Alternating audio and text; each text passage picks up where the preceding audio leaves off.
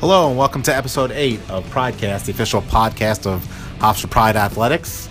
Today we're excited to be joined by the head men's basketball coach here at Hofstra University, Joe Mihalich. Coach Mihalich is now in his 4th season here at Hofstra University.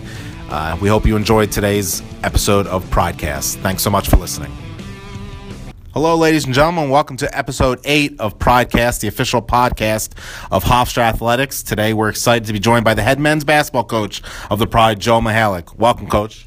Thanks for having me. Episode 8. At least I'm in the top 10. Okay. You are at least in the top 10. Winter sport makes that happen. So, you have a high ceiling to reach. Simon is the most listened to podcast so far. And that will remain the case because once I'm done here, I'm going to go listen to him. So let's get right to it, Coach. You're now, like I said, in your 4th year here at Hofstra after spending 15 seasons as the head coach in Niagara. Let's start early on in your life. Where'd you grow up? And talk about the early years of Joe's life. Yeah, sure. Well, grew up in Philadelphia. Born in Washington, D.C., but grew up in Philadelphia. And, was lucky enough to have great parents and a dad who pointed me in the right direction with sports. And whatever season it was, I played it: baseball, football, basketball, was lucky enough to, as I said, play those sports and had a little bit of success and fall in love with whatever I was doing. So you played a lot of sports. It wasn't just basketball growing up. It was everything, anything that was around. Well, whatever the season was. Football. I had my football uniform on. Baseball. My dad played in the minor league system with the Yankees, so baseball was probably the first sport I played. And I guess, ironically, basketball was probably the last sport I picked up because I played football early on too. So, but loved them all, played them all. Was baseball a favorite of yours because of your father, or just any sport, whatever, like you said, the season? Yeah, probably early on, but then it became, as I said a couple times already, whatever the season was, that was my favorite sport. At what point in your teenage years did it become apparent, though, that you were a basketball player first and every other sport was probably slightly behind it? So in high school, my freshman year, I was on the football team, and we had to get a physical. And what high school was this at? This was LaSalle College High School. And I had this just pretty common thing. It was with your knee called a bone, like a growth thing with your bones called Osgood-Slaughters or something like that. Probably mispronouncing it. And so they told me not to play football for a couple of months. So, then I just started playing basketball, and I played baseball in high school for a couple of years, maybe 2. But really, it was just all about basketball. I never did play football, after that, and just played basketball. And as I said, a couple of years of baseball. But really, then was when basketball became the primary sport. Obviously, recruiting has changed a lot since you were in high school, but at what point in your high school career did your talents begin to show and then colleges started looking at you? Yeah, I wasn't, the most sought-after high school player. I think if you looked up the word average in the dictionary, my picture probably be sitting next to it. But, when I was in high school, I remember visiting Lehigh, and there was a local successful Division II school, Widener University. I visited there. But, my dad taught at LaSalle College, and so I was always going to those games, and that was always the dream, to play at the Palestra and play at LaSalle College. And so when push came to shove, I decided just to go to LaSalle College. And my first year there, I was, just the first half of the year, I was a walk-on, and I was lucky enough in the middle of my freshman year to get awarded a scholarship. But my first semester there, I was a walk-on and played with Kobe Bryant's dad, Joe Bryant. And it was a really, really good team my freshman year. At one point, we were 7th in the country. Really, really good. We had some good players. From there, went on to have a, okay career. I mean, I as I said, I wasn't a great player. I think, maybe that's part of why if I've had any success being a coach is probably because I was able to be a little more analytic than a participant. From walk-on to team captain your senior year, from 1974 to 78, and like you said, team was quite successful during your career, 68 wins during your 4 years at LaSalle. Is there a couple NCAA tournament appearances? Do you recall those games and what it meant and how special it was at the time as a player? Yeah, sure, vividly. I mean, my freshman year, as I said, we were really good. We went to the NCAA tournament. We lost in, I think, double overtime to a Syracuse team that would go to the Final Four. It was just a great game. We had, as I said, Kobe Bryant's dad, Joe Bryant. They had a couple of good players. I remember a guy named Rudy Hackett was the star then at Syracuse, and it was just a great game. And back then there were not 64 teams. I think there was only 48. I have to look it up. I think there was only 48 teams. And then my senior year, we played Villanova in the first round of the NCAA tournament. And again, another great game, but we ended up getting beat there too. But we climbed up the ladder and cut down a couple nets in those 4 years, and that was great. And in between those, my senior and freshman years, we one of those years we lost to Hofstra in the championship game. So you have a great photo of you, as you say, guarding some of the Hofstra greats during the time. You faced Hofstra once during your career as a player, or twice? Well, every year. Every year. It's the same league. Yeah. It's the same league. But that the 70 my sophomore and junior years, Hofstra was the best team in the league. My freshman and senior years, LaSalle was the best team. So, I've been saying around here for the last 4 years, kiddingly, that the first win I ever helped Hofstra get, I was a player at LaSalle, and I played poor enough to help them win. So you graduate from LaSalle and you go right into coaching. What about coaching attracted you so much that it was such an immediate profession for you? Well, when I was in high school, my summer job, I worked basketball camps, and it was then early on I knew I'd want to be a coach. I mean, it was I loved it. I loved working the camps. I loved being a coach. I loved being around kids and helping them get better at the game we love, and then coaching. And even though it was just camp, it was fun. We just had a good time. So I knew probably when I was a junior in high school that I wanted to be a basketball coach. So your first job in coaching is DeMatha High School, the famous DeMatha under head coach Morgan Wooten. Did you know at the time how special of a person he was and how well respected he was nationally, or is that something that came over time and as you learned? Well, I just knew of him. I mean, it's basically kind of a long story as to how I got that job. Really, literally, it was friend of a friend of a friend is how I just got hooked up with Morgan Wooten. And I knew of him, and I was in awe from the very second I stepped in front of him and onto the DeMatha campus. But it's every day that I just marvel at what an incredible guy he was, and what a great coach he was, and great person he is. And I like to say this, that every day I step on that court, you take a little bit of Morgan Wooten with you, because he was he had no equal. So your coaching career has spanned since 1978 to today, we're just short of 40 years, and you've only been at 4 different jobs. Very, very not the norm of the coaching profession. Is that something you set out, or just kind of worked out that way, that the job after job after job seemed like the right fit at the right time? Yeah, I guess it's just a wonderful coincidence or whatever that it happened to be that way, because as you're suggesting, it's just in our profession you have to move around and stay somewhere for 3 years, and then move to some other place, and then stay there for 3 years and move again and move and move and move. And I was lucky enough not to have to do that. I was lucky enough to be at DeMatha for 3 years, which was just incredible. Then I was at LaSalle College for 17 years. But now the one thing about that was, through the course of those 17 years, we were in 4 different leagues.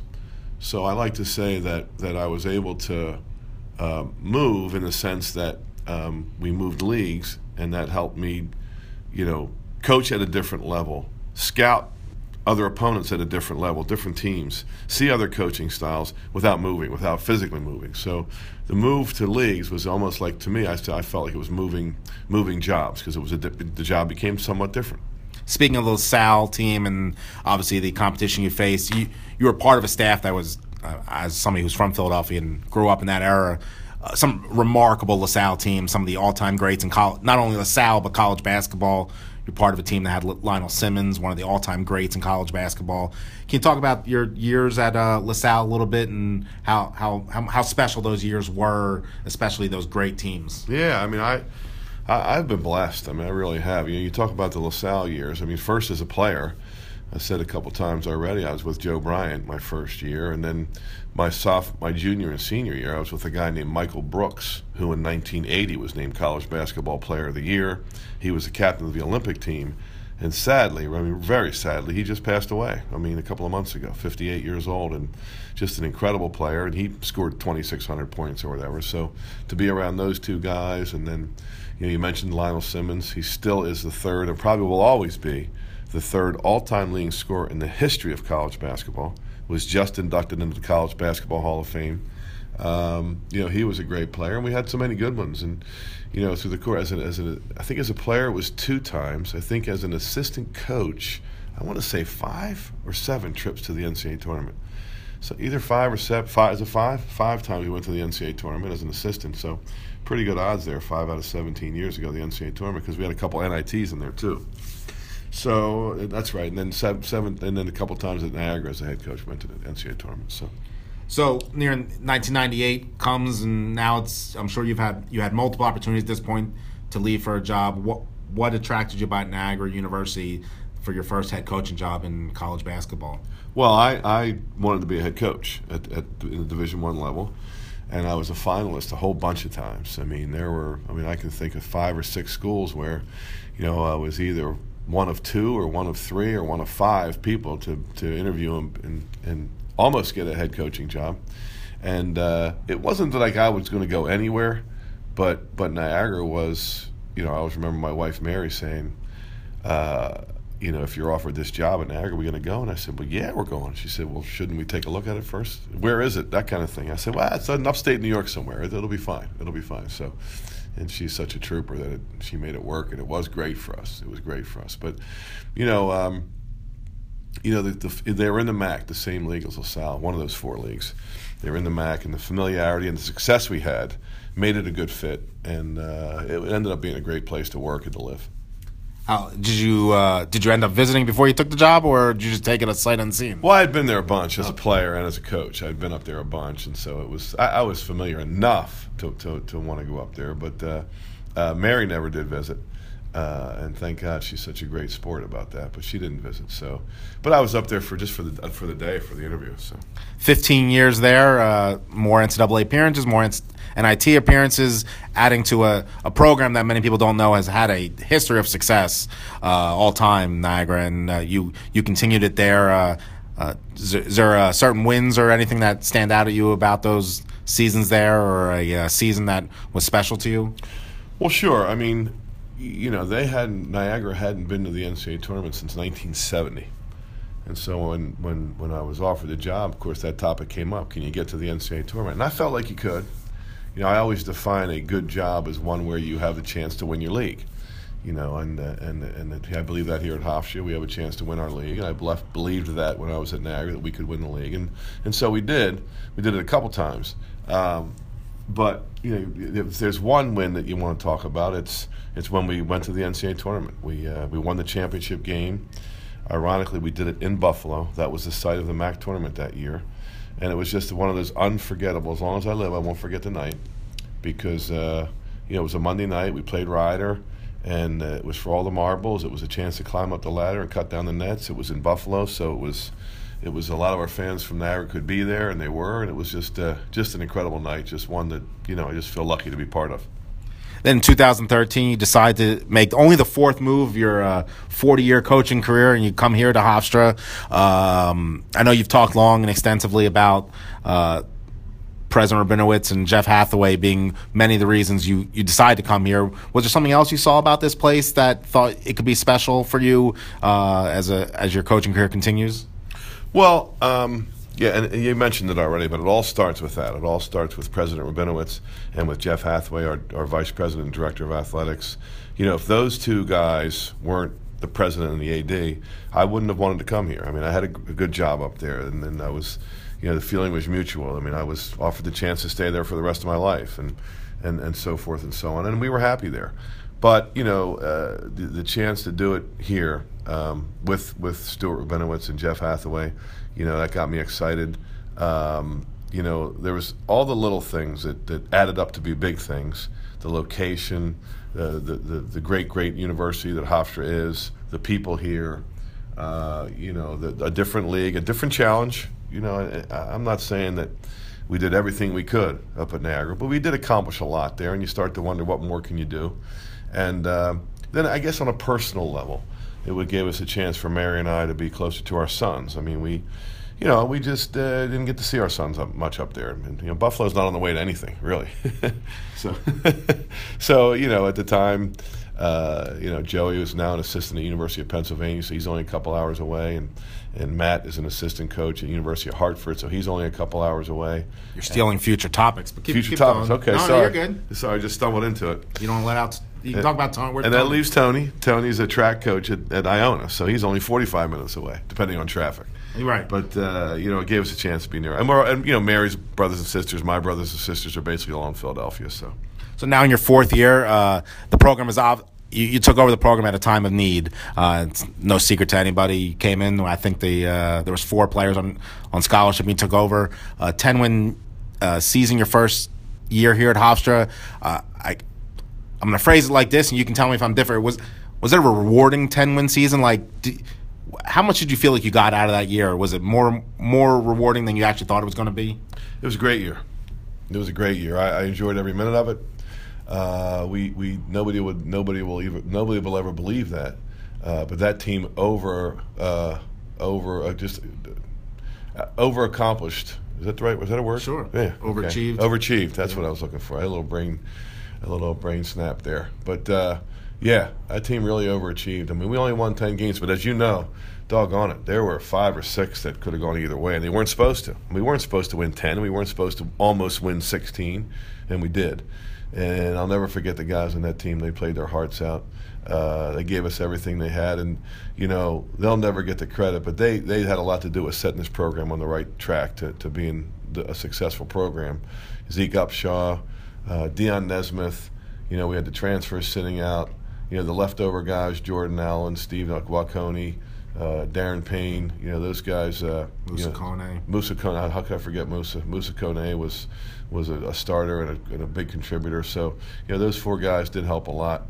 And it was a very rewarding year. It was a great year. We enjoyed every minute of it. And the rebuilding effort culminated last season as you took the team to the conference championship game, obviously falling in overtime to Wilmington, but you still returned to the postseason NIT for the first time since 2007.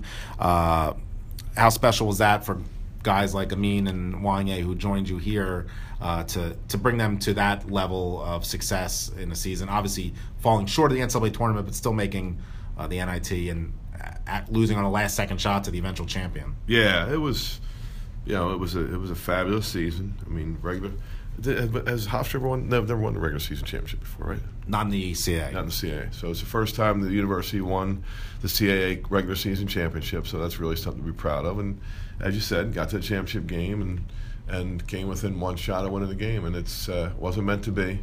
But man, I think it just showed that what I believe to be true, that you can win this whole league. Now on to some other aspects. We touched on it a few minutes ago. Your family, Mary, your sons, Tony, Joe, and Matt. They're all in coaching. All 3 kids. Is that because of Dad, or does that just happen? I'm sure it has a lot to do with it. It's hey, listen. There's an old expression: you're only as happy as your unhappiest kid. And they all seem happy. I just hope it works out for them. I pray that it works out for them. I think they're good at it. They work hard at it. I think they're cut out to be coaches. With the good things that happen and the bad things that happen. But it's a tough profession. But I guess every profession is tough. So, I'm praying it works out for them. And but I'm a little biased, but I think they're all very good at what they do. 2 of them are obviously in college basketball. Any future games scheduled against the Sons of? Well, we can't do that. We can't play Penn or Hartford, and we could play Iona in basketball, but I don't want our basketball players to have to run against. Iona's a top 10 cross country team, so we don't want to do that anyway. So. Then also on the family angle, last December, you won your 300th game against your alma mater, hours before your first grandson was born. Was that the most rewarding 24 hours of your career and life, or maybe? If you combine professional and personal good things, it has to be. I mean, there can't be any equal to that. It's like a TV movie. You couldn't write a script like that, and it all happened. It was surreal, but it was one of those nights when you almost feel guilty. You think, man, so many good things shouldn't be happening to one person in such a short amount of time, but. I'm just very thankful that they did and very appreciative that they did. Narrowing down the few questions here. A little quirky question. I've noticed in my 4 years working with you, you never sit during games. Is it a superstitious thing, or is it just who you are and how you've come about coaching as a head coach? I'll tell you this story. I've never told you this before, but I'd be glad to share it with you. So when I got to be a head coach in 1998, after 20 years of being an assistant, I said to myself, I'm not going to be that guy that's running up and down and standing. I'm going to sit here, and that lasted maybe 5 minutes. So I learned right away that's just not me. So it's just not me. So I'm not comfortable sitting there. I don't know that you need to have a presence for your team. Every team's different. Every set of players is different. But there's a little bit of me that wonders if your players don't need to, be aware that you're there and that you're with them and that you might be saying something or giving them some sort of directive or whatever. But I could never sit down. I can squat a little bit, but I just can't. I just can't sit down. And then last question: NCAA tournaments. You've been part of them as assistants and as head coach. Does the joy of reaching the NCAA tournament exceed the, misery of losing the big games? Oh, there's nothing like it. There's nothing like it. Every time I've been so lucky, because I said we've covered this twice as a player, twice as a head coach, 5 times as an assistant. There's nothing like it. And no matter, when it happens, it always feels like it's the first time that it happened. It's euphoric. It's the culmination of everything you dream about and play for, and it's worth working as hard as you work towards that goal every year and every day. Well, Coach, thank you for joining us on the 8th edition of Pridecast, the official podcast of Hofstra Athletics, and good luck the rest of the season.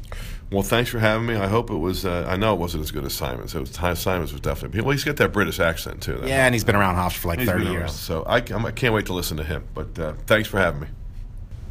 We are now back with the Pride 5 with head men's basketball coach Joe Mihalich here on episode 8 of Pridecast, the official podcast of Hofstra Athletics. Coach, 5 questions, and you can just give first answer that comes to your mind. Favorite food?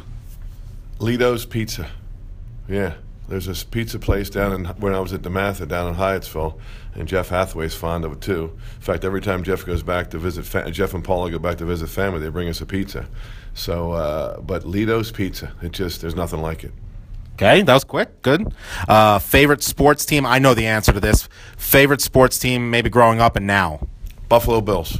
The Buffalo Bills, and I don't know if they just fired their coach Rex Ryan, so we're always hoping. But we fell in love with the Buffalo Bills when we were up there. It's a great. The spirit up there of all the fans. It was great to be part of it. So I'll forever be a Buffalo Bills fan. Not a Yankees or Phillies fan? Nothing like the Buffalo Bills. Nobody's even close. Coaching mentor, obviously, probably maybe a simple question, but who is your coaching mentor? Well, it's Morgan Wooten because he has no equal, But I must say that Speedy Morris had an incredible impact on my life as an assistant at LaSalle. Paul Weston was who I played for, and I've got so many great friends that are in coaching that are not just friends but mentors. I mean, just to throw one example out, and I could do a bunch of them, but Fran Dunphy at Temple is somebody that John Beeline at Michigan. They're all good friends and good mentors. Favorite vacation spot? Ocean City, New Jersey. Anytime you're near the beach, you're on the beach, it's a good thing. So, Ocean City, New Jersey. And last question, favorite arena you've ever played in as an away team, both non-conference and in any conference you were in? Favorite arena? This is a little tougher. This is a little tougher. I've been so lucky. I've been to so many incredible places. Like the nicest place ever I've been to, you might agree, is Louisville's place. Yep, absolutely. Just an incredible place. But favorite arena? Was there an environment that you recall from your coaching career that was just? Well, I mean, anytime we played a game at DeMatha, I mean, it was the gym probably seated 1,100 people, but there was nothing like that. So maybe I'll stick with that. But then, don't forget the Palestra. So as a player and as a coach, the Palestra. After thinking about this, there's got to be the Palestra. Well, Coach, thank you again for joining us, and like I said, good luck the rest of the season. Thank you, and you made this fun. Thank you very much. Once again, thanks for listening to episode 8 of Pridecast, the official podcast of Hofstra Athletics. And a special thank you to today's guest, head men's basketball coach Joe Mihalich. The upcoming week in Hofstra Athletics is a busy one for the winter sports teams, as the wrestling team gets it started as they take part in the Lock Haven Classic starting on Thursday. And then women's basketball is home against the University of Hartford on Friday at 7 p.m.